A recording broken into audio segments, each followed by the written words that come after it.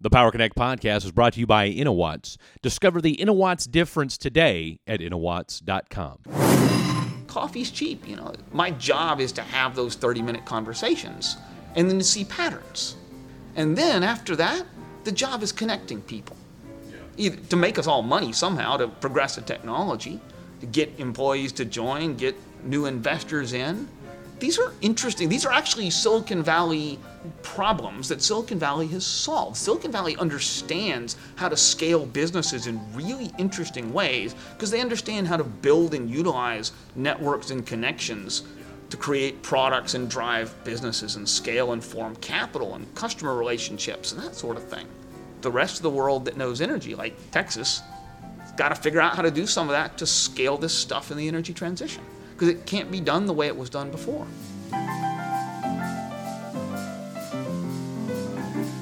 Welcome into the Power Connect podcast. I'm your host, Fred Davis, episode 51 of the program, rolling along on a Thursday. I'm glad to have you guys on board as we are each and every episode. Part 2 of our Neal Dikeman conversation going down today. Look, it's been a busy last couple of weeks, and so I do apologize for not getting some episodes out to you. We've got a slate of episodes coming up here in the next couple weeks, and then, of course, we've got a tremendous month of December on tap as well, content-wise. So look, I know we've been kind of backed up a little bit. We had a tremendous webinar that went down last week with the folks over at InnoWatts. Shout out to Krishnan Cassie, Chief Innovation Officer over at InnoWatts. I'm not going to even try to pronounce his last name. He told me how to pronounce it, and I don't want to insult the man. And then Mr. Ruzbe Amirazodi from over at Rhythm Energy.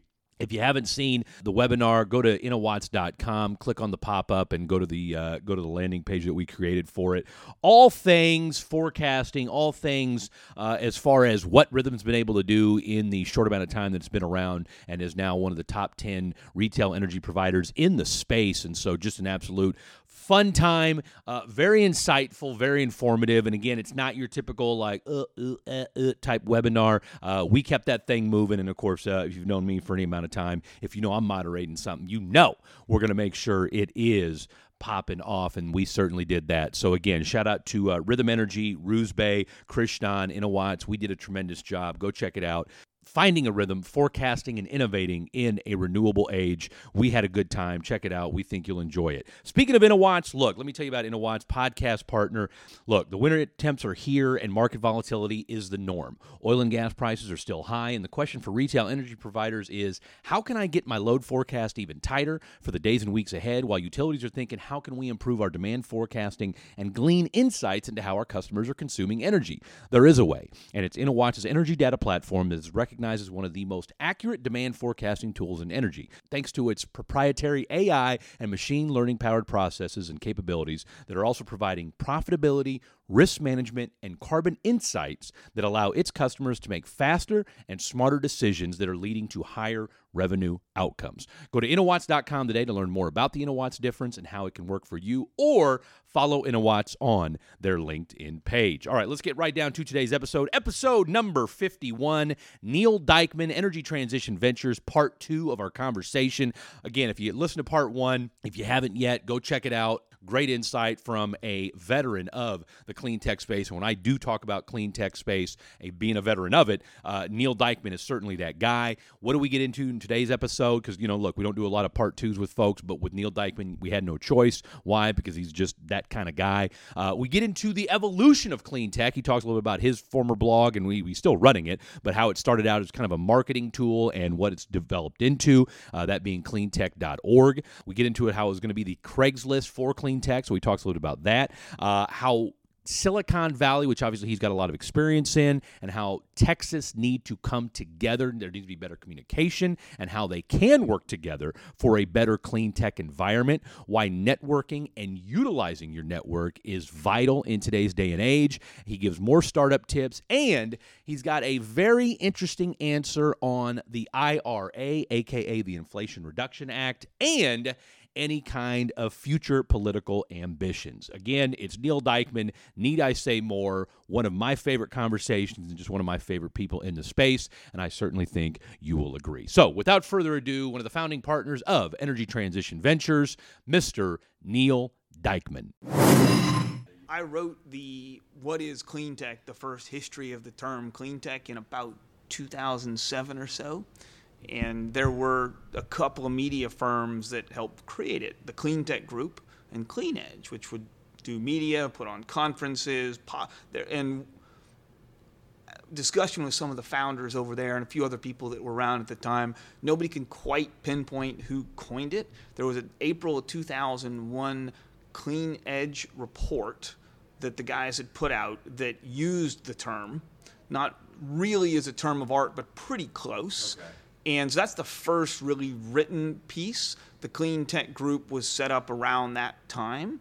And so between the two of them, and there was a handful of venture capitalists, Nancy Floyd, who was over at Nth Power. There's a few others that were, someone in that group kind of got the coinage. Okay.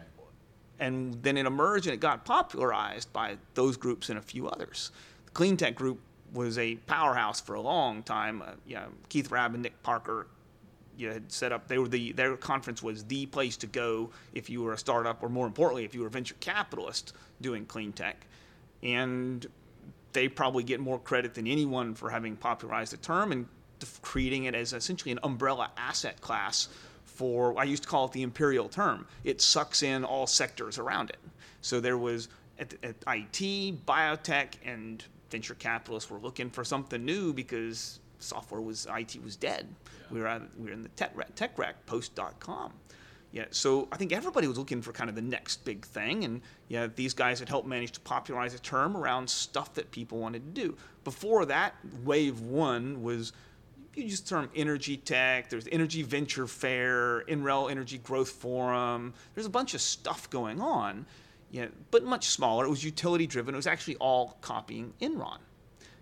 All the first wave money pre-2001, the late 90s money in energy tech was deregulation and distributed generation and gas as a convergence fuel driven.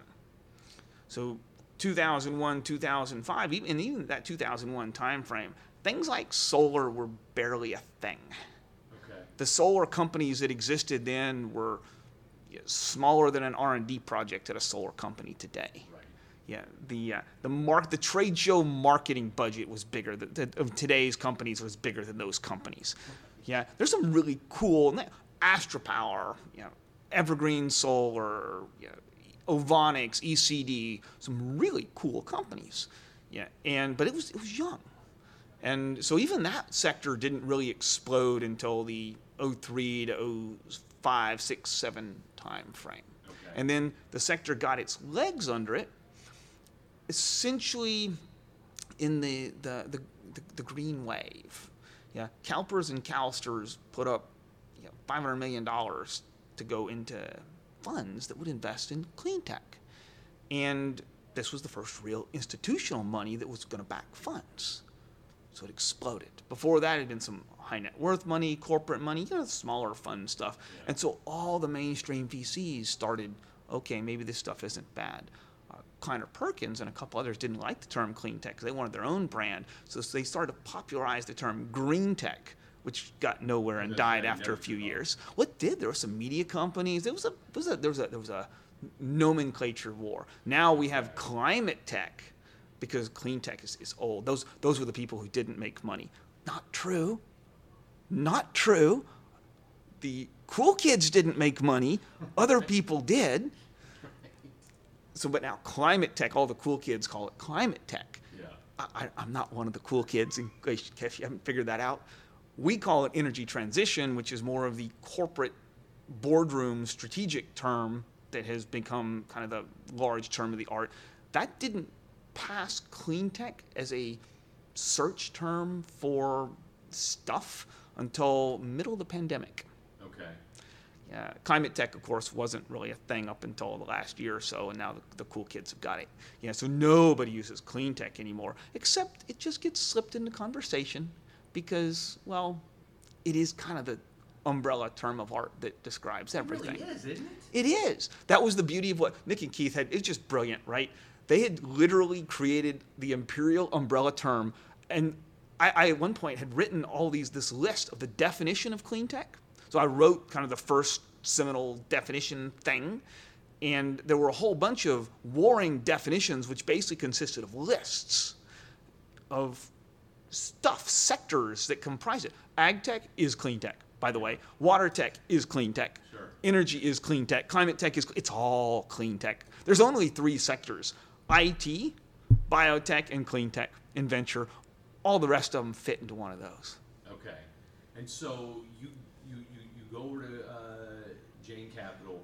Well, Jane and I started it. There is a Jane of Jane Capital. My partner for a dozen years, named Jane Linder, she was one of the first female VCs in the Valley, really, was at a firm called W.I. Harper. She'd hired me at Global Gate, which was the fund behind YellowPages.com and a few others.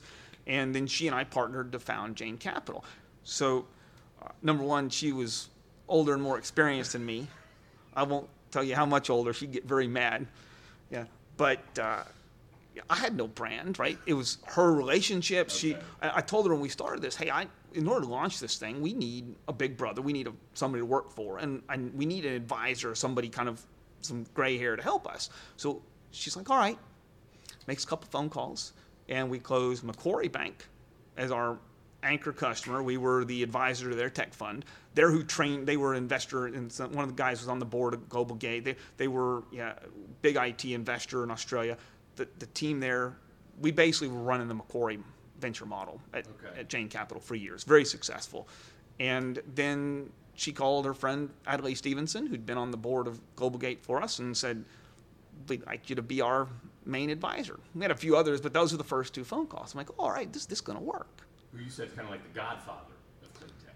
Well, I think he is. He invented the CRADA, which all these people are working under. He invented the TLO, invented if government people invent stuff. He literally wrote the bills and wrote the law, right? But he wasn't a known name as a clean tech name at the time because, You could argue nobody was though yet, right? Because it was such a nascent industry. Nobody was.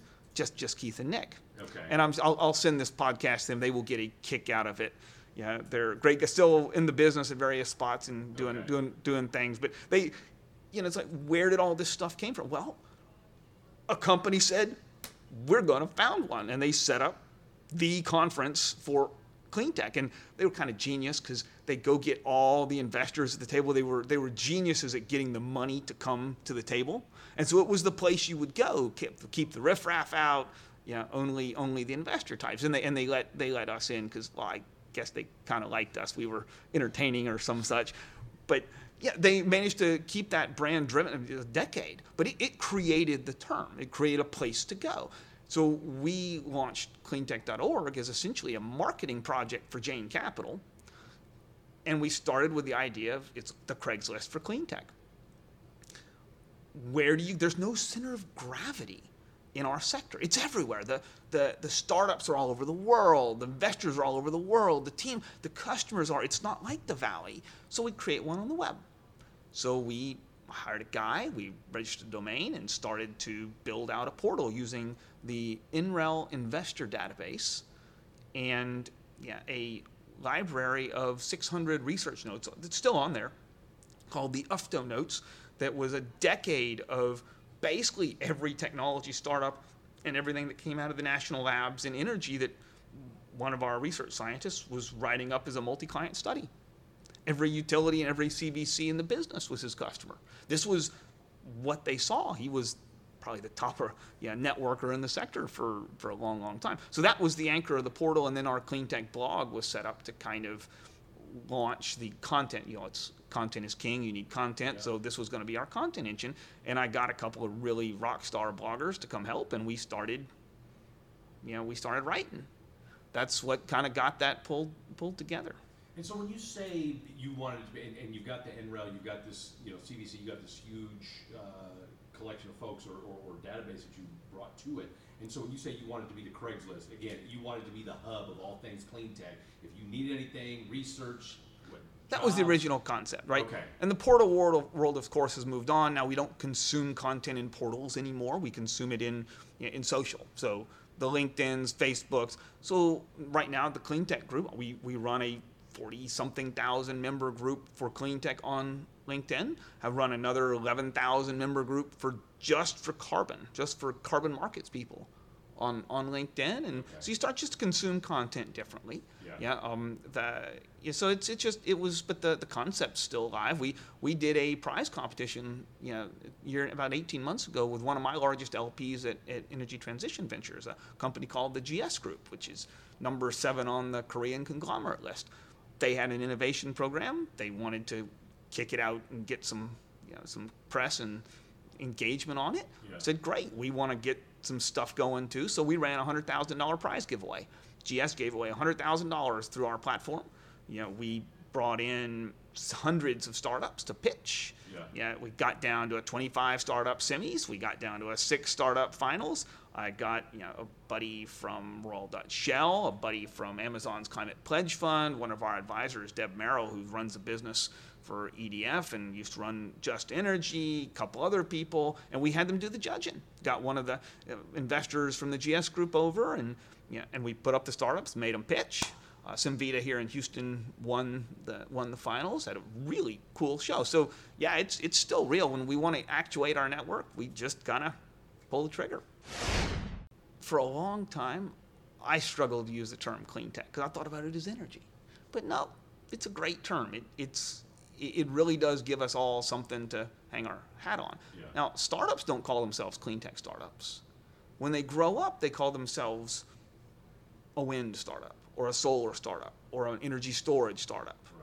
But when they're raising money, how do you describe it? Well, it's still a clean tech startup.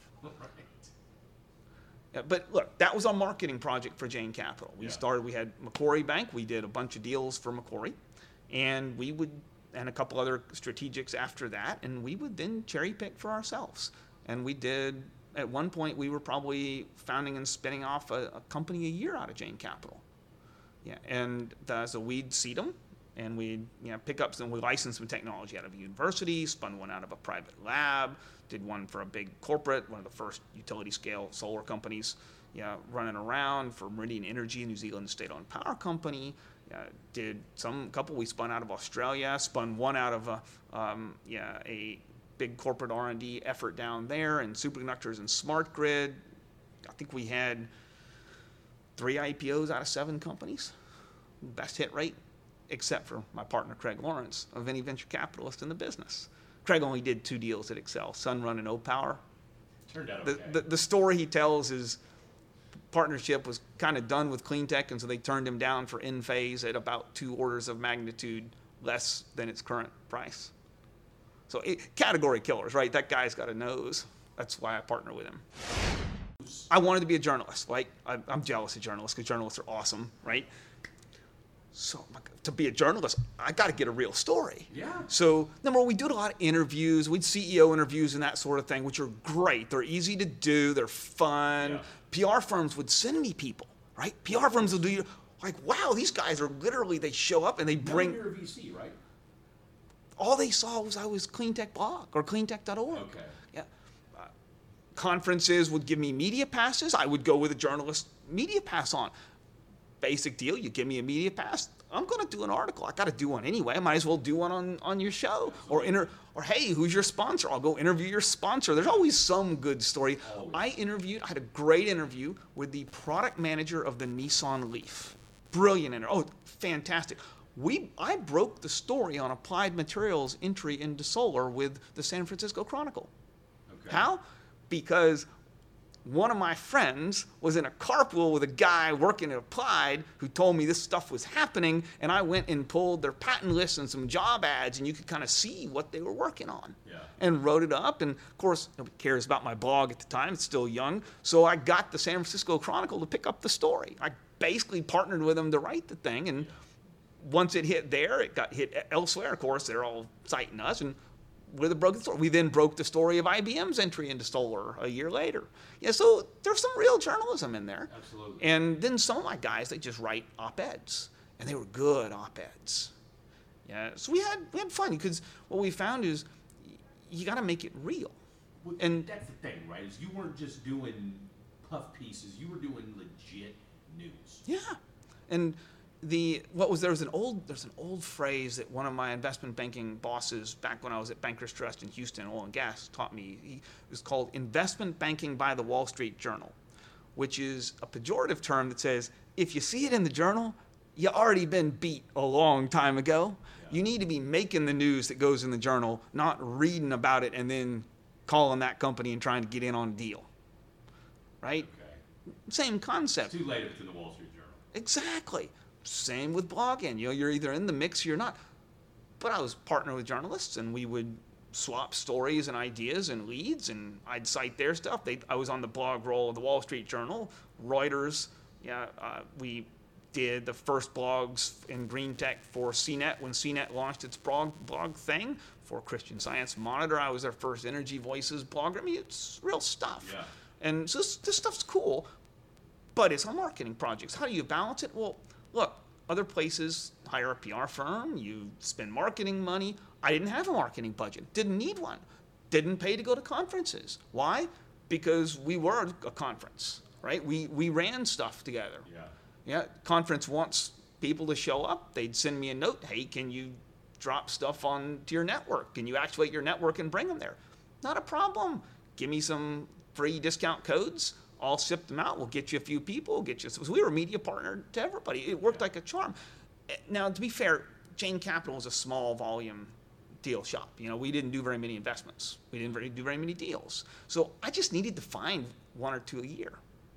Yeah, so it worked really well. And you know what? We had a few other kind of fun exercises. I got to be the MC of the Clean Tech Open Nationals. That was probably the highlight of my entire career, standing up on that stage. That my comedy act, no, I wasn't that good, but it was so much fun. With the Harvard Club of San Francisco, we did one of the something called the Carbon Showcase. That was basically how to do offsets, which was boring for 10 years before that, boring for the last 10 years, hot again, and very hot then. Standing room only in the Harvard Club of San Francisco. Awesome show. I designed it, hosted it, recruited the people, put it on, just a blast. VCs don't always get to do that. What did we get out of it? Well, we met cool people, cool startups. They show up. They give us a shot to be in their deal, and we just got to find our one or two. So it really did. What did you enjoy more? The Jane Capital side or the clean tech side?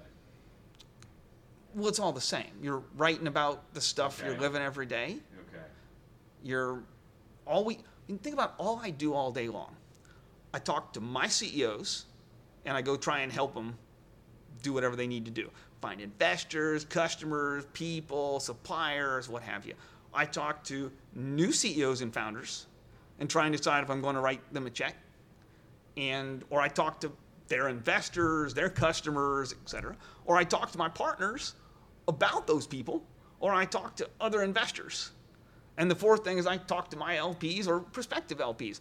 We just kind of talk, but it's all the same topics. It's energy transition, IRA, ESG, this tech, that tech, one of my guys' tech, R&D plans, hiring people. It's all the same stuff. Just like if you're trying to put on your podcast and you're in the business all day long, which you are, right? You're working in this field. Absolutely. Right? So can you tell us what you're doing now? Absolutely. Marketing consultant with Innowatts. Innowatts, right. Absolutely. Cool little company. One of its first investors was Royal Dutch Shell. One of my former colleagues there brought that in. Awesome company.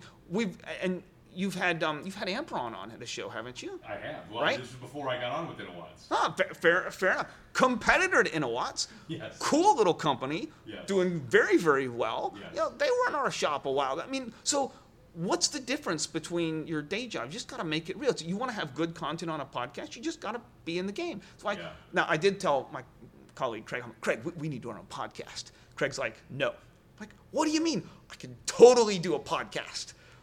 He's like, no. Now, why didn't he want you doing a podcast? I think it's that theory that when the VCs start doing the podcast, they're done. There's a lot of product managers in consumer and tech, and there are a lot of them on the coasts. There are not very many in Texas. We do projects, not products.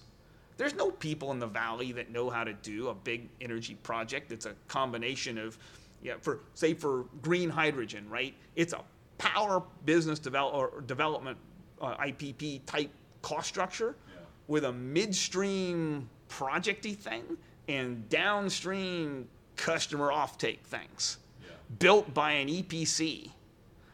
There's nobody in Silicon Valley that knows all 3 or 4 of those worlds. There's 50 of them in Texas. The ones in Texas don't know tech. They don't know startups. So these worlds have to talk.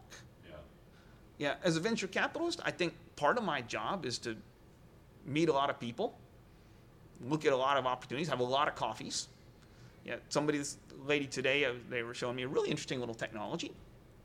And it's part of kind of the little get to know you first part of the chat. She apologizes for taking time, appreciate it, all that, whatever, platitudes.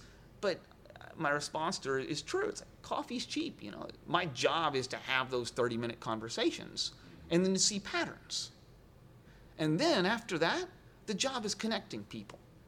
Either to make us all money somehow, to progress the technology, to get employees to join, get new investors in.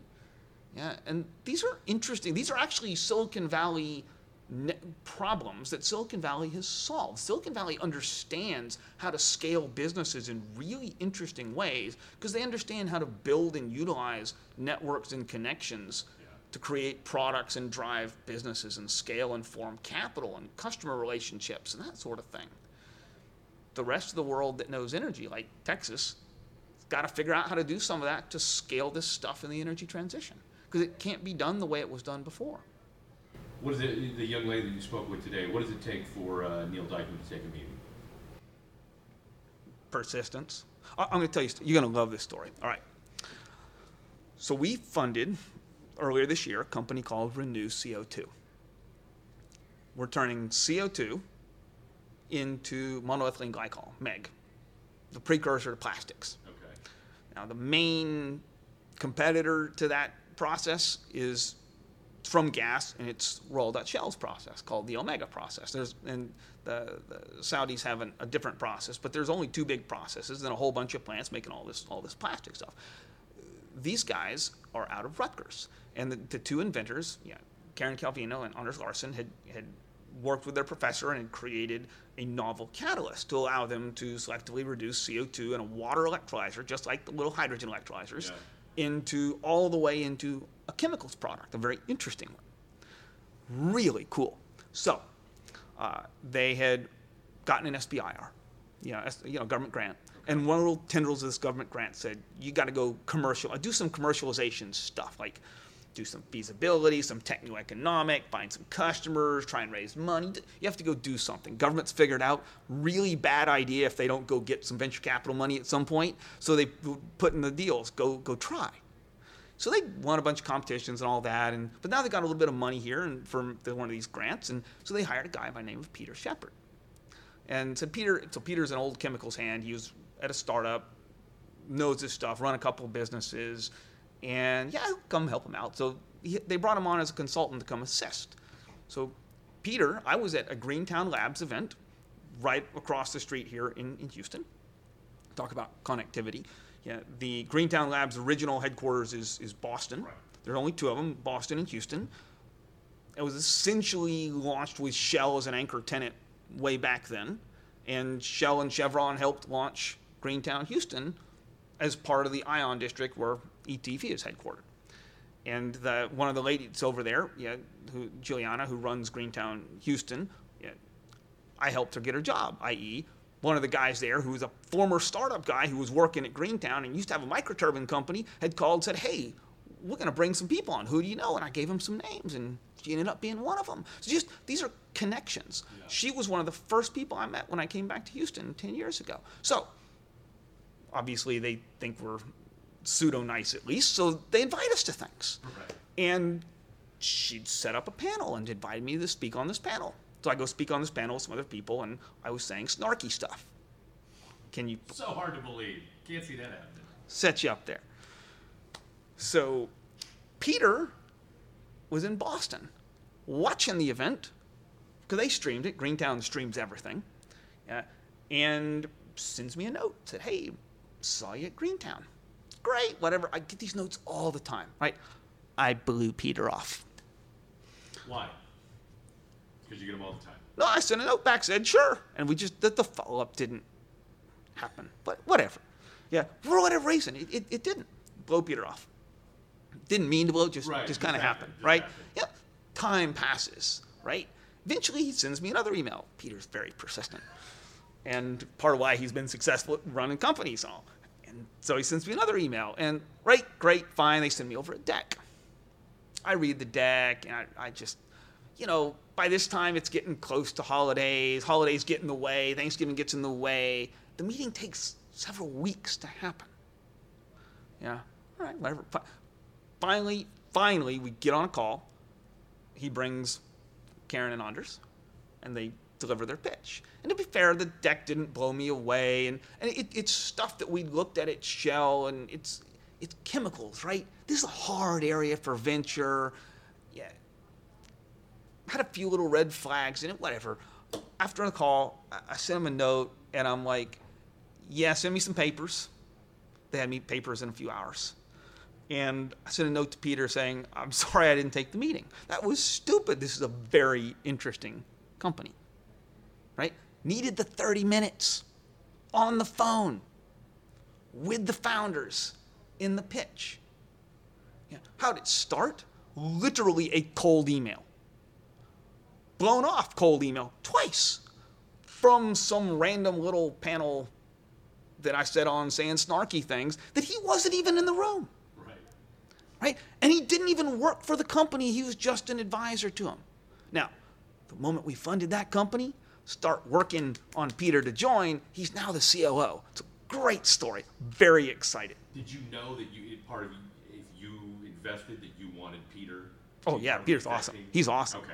Yeah, it's this business about collecting people. Yeah. Right? But so something like that kind of shows. So how does somebody get a meeting? This one today was referred by another investor. Okay. As a corporate investor, they're smart. But corporate investors struggle to do early stage stuff sometimes, especially if there looks like anything that doesn't have like a rocket ship venture financing, because they're not company builders. You're in a corporate, you're trained to be nice and partner with companies, or you're trained to go steal their stuff. Preferably the first, not the second. But you're in one of those two camps, and certainly if you're nice, you don't want to go have to build the company and make the hard decisions all the time and force them, and kind of make them have to grow up. Yeah. So we got a call from him that said, hey, we met him on the phone, having this chat. He's like, oh, you're interested in that area. I know a new technology that you might be interested in. Sends it over. Take the call. Why? Well, it's interesting to him. Yeah. Means if it's technically interesting to those guys, it's not stupid. Yeah. It might be dumb, but it's not stupid, right? And it turned out this is pretty interesting. So first thing I told her, I thought, great. This is an area that I don't quite know enough technically to handle myself in. I know enough to get myself in trouble, but I got a guy back to the network. Yeah. Right? 50,000 people on our LinkedIn groups. Yeah. I got a guy. He happens to be the perfect guy for this tech. He was working on this stuff 20 years ago, 30 years ago. Yeah. So I said, I need the papers. Just send me something technical for them to read that hopefully encapsulates the whole thing so he can read one paper and tell me. And what I tell these startups is real simple.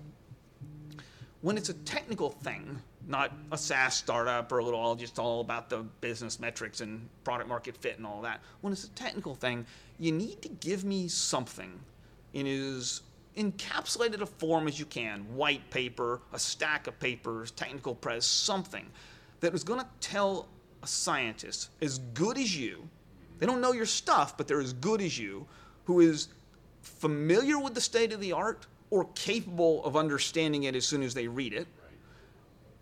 That person needs to be able to look at what you give them and get their eyes to light up and say, I understand how it works.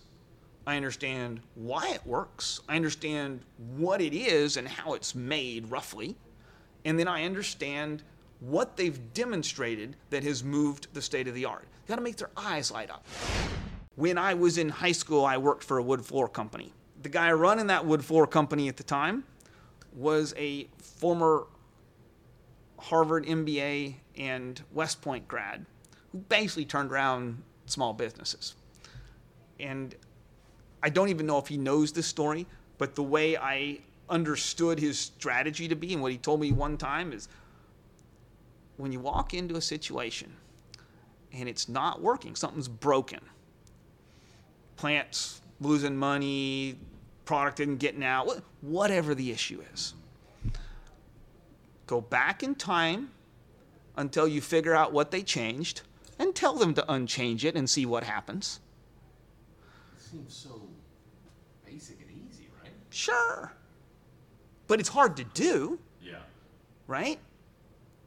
So you see a lot of times where you kind of walk back in this history. Oh, yeah, it's not a rocket ship, but it looks like it should be. Why not? Let's go figure out what happened. Maybe they just weren't stepping on the gas because they didn't have some resources. Maybe, yeah, they were focused on product A. And, hey, we had one we passed on the other day. He sold me a business plan, and I'm looking at it, and I'm like, and he told me a little bit about his history and his backstory and the product they'd done kind of as an afterthought. And I'm like, I don't like your product. I think this is going to kill your company.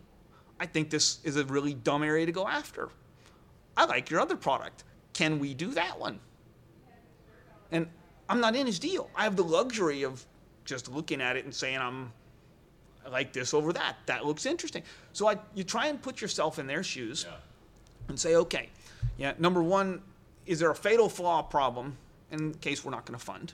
Or is it a fixable issue, like a go-to-market? Have they screwed up product pricing? Now, if you're in a SaaS company and you're going and playing the little product market fit and all that game, that sort of thing, got your little metrics, well, either the team's figured it out or they haven't. You're just backing people and then helping them figure it out. But this is energy, right? So the tech has to work, and the customer and the policy's got to allow it and all that stuff. And then you get to things like, maybe it is just, y'all not pricing that right. Not a problem. We can fix that. In fact, that can be tried in 60 days. So why don't you go try that before I fund you? Because you don't want to take my money and go pound a rock in the wrong direction on purpose.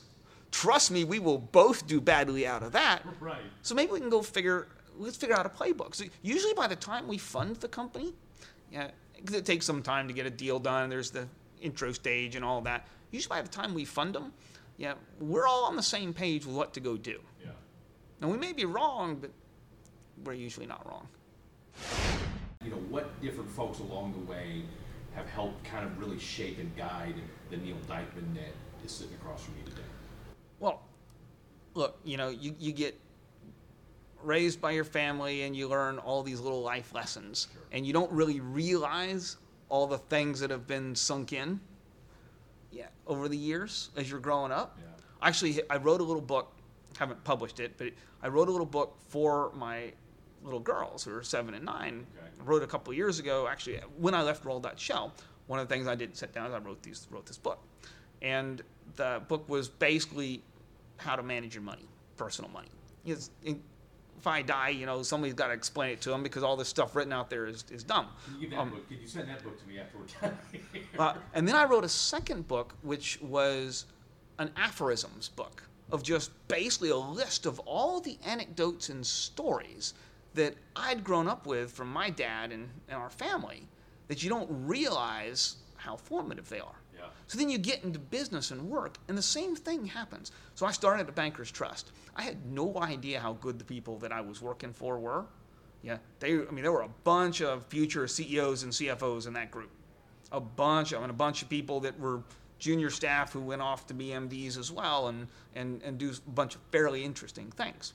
So you get lucky, right? Yeah, the places I spent the longest time at, when working with Jane and Woody at Global Gate and Jane Capital, et cetera, man, there were some sharp people there. Yeah. The two of them founded more companies than all but half a dozen people in the world. I mean, they're just prolific. Yeah. So you pick up lessons in ways that are super neat. The Macquarie experience, and back when we were working with Macquarie, nobody had heard of Macquarie. It was brand new to the U.S. They had like 100 people in New York, and that was it. Now it's a fairly household name, especially in our sector. Yeah. Well, I still refer to the incubation acceleration company launch model that we use. It's a combination of the Macquarie model, and actually you can go, he's still in the business. You go find a guy by the name of Dan Phillips who founded that group way back in the 90s. We're still using I'm still using a variant of his model and the Woody and Jane how to launch a company model. Okay. And I took that model to Shell, and that's what I was shoving down Roll.Shell's throat. Not always so successfully, but because it works. Yeah. And that's what when we're launching startups here, when we're working on spinning one out of ETV right now. Well, hopefully it gets launched here pretty soon. But when I get a very young startup, what I'm teaching them those models. Right? Yeah, we know how to get companies up off the ground. We know how to launch them. We understand the steps in the process to go from a blank sheet of paper or nothing to a shot on goal. Now, to make the shot, your tech's got to be good. Right. You got to execute well. You can't run out of cash, but most of the startup world today thinks around terms of, the agile startup and lean and all these. There's really cool toolkits and things that didn't exist for us back in the day. Yeah, but I tell most of my teams the first, it's kind of like playing a board game, like one of the German strategy style board games that exploded in the 90s and early 2000s. The first phase is usually a card acquisition phase. You got to get resources. And then you start playing resources. And sometimes you need to play resources earlier than you need to because what other people are playing, and sometimes you can hoard them. But the first phase is getting resources. In a startup, the same is true. The first phase, you got to get some cash. Sometimes you got to get some IP and some tech if you don't have it. And you got to get people. You got to aggregate some resources to take a shot on goal. And then you got to get a bunch of shots on goal, or you got to keep shooting or something to keep progressing forward. But you have to aggregate the resource. And if you can't aggregate the resource, there is no shot on goal. So you got to get to your A or seed round.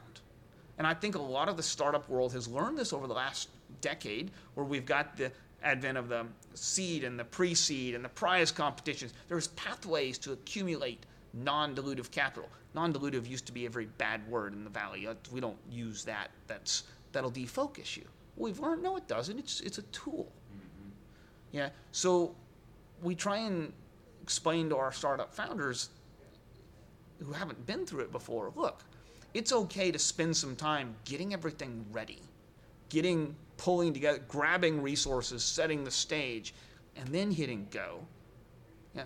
It's okay to, if you take a deal out and you make 5 phone calls and it doesn't sell, the conventional seed Twitter wisdom says, just keep selling, need hundreds of them. No. They should be like my conversation with Peter and Anders and Karen. As soon as you get my attention and we're sitting down and actually talking, it moves fast. Mm-hmm. So you need to select your investors. Not just ones you want, but ones that want you. It's like stock is your product. Hey, are you interested in a deal in CCU and carbon capture utilization? If the answer is no, don't pitch them. Yeah. Do you lead deals? If the answer is no, don't pitch them. How big a check do you write? If the answer is different from what I'm looking for, don't pitch them. If you're a good salesperson, well, is there budget? Do I got a decision maker? Do they want my product? Are they actually a customer? Are they in the market for this? If the answer is no, don't waste your time. Your thoughts on the IRA? We've got a looming recession, at least that's what we're hearing, depending upon who you talk to. How does that factor in? And your thoughts on 2023 for Neal Dikeman and Energy Transition Ventures? Oil prices are high, gas prices are high, the costs in clean tech technologies are still falling, even when prices aren't. All I really see is tailwinds. Yeah, recession be painful, higher interest rates be painful.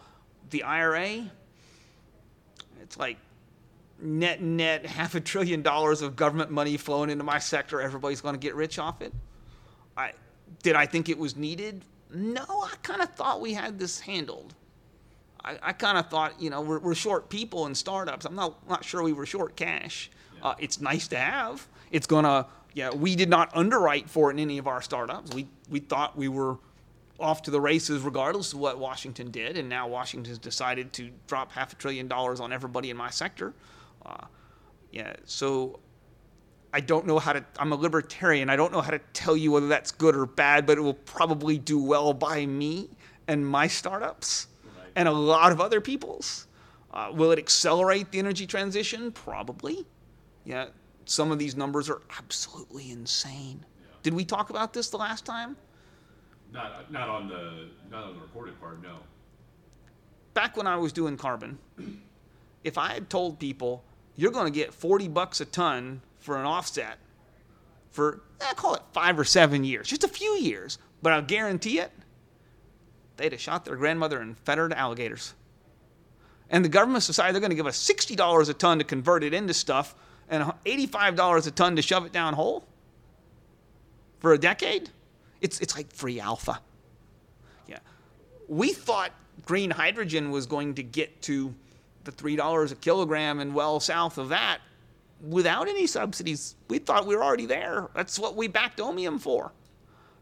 The government's going to give us $3 a kilogram to our customers on top of everything else. That's kind of insane, but awesome. So now, within, say, 36 months, the fuel's basically free. Yeah. So it's a huge shot in the arm for everybody. Yeah. Was it needed? Well, I think the world's real issue has been policymakers have thrown kinks into the system that keep all of us from getting the problem solved that we know how to solve. I don't think we're short on cash. I think we're short on smart people and smart startups and companies working in the area. I don't think we're short on technology. There's a lot of technology out there. Yeah, I do think we are long on really stupid policymakers. Would you ever run again? Ran for U.S. Senate against Senate, as I was. Beto and Ted. And I lost, by the way. For those you forgot, I was the Libertarian nominee in 2018. Yeah, and I might not be sitting here today had I beaten Ted Cruz. Chances are we wouldn't be here right now. Then again, I don't think there's actually any restrictions on people in Congress running businesses and front-running stuff, so possibly I'd be doing the same thing the rest of them are. Yeah, that was a pejorative. Better intel. As far as I can tell, they all do. That's kind of the game of the game is front-run the law you're about to do. Part of why I ran was to stop that stuff. So, look, my wife told me I'm not allowed to run again until the girls can vote, and the oldest is 9. Okay. We might have a discussion on that, but it's not happening in the next cycle or two. Thank you so much for that, Mr. Neal Dikeman. You can catch all of the Power Connect podcast over at Apple Podcasts, Spotify, and, of course, over the website as well, thepowerconnect.net. We've got a lot coming up here in the very near future. Buck Martinez from the ACES program and a former Florida Power and Light executive. Great information and just overall a great story from what Buck is doing over in South Florida. Sid Kitson from Kitson & Partners, former NFL guy, now running one of the most impressive real estate development operations in all of Florida, and what his Babcock Ranch was able to do after Hurricane Ian. We'll get into all that and more with Sid. Brad Wills from Schneider Electric, Harold Overholm from Alight Energy, and then we've got a great conversation that we're going to record this week with Mr. Kevin Cushman from Electrata, and much more to come. So, as always, got a shout out to the entire InnoWatch team. Shout out to Sid, Krishnan, all the folks over there, and of course, all the audience, the guests, everybody. Thank you guys for tuning into the program. Shout out once again to Mr. Neal Dikeman as well for his time and just for being an overall good dude. This has been the Power Connect podcast, connecting the energy transition one conversation at a time. Wake up all the builders, time to build a new land. I know we could do it if we all lend a hand. The only thing we have to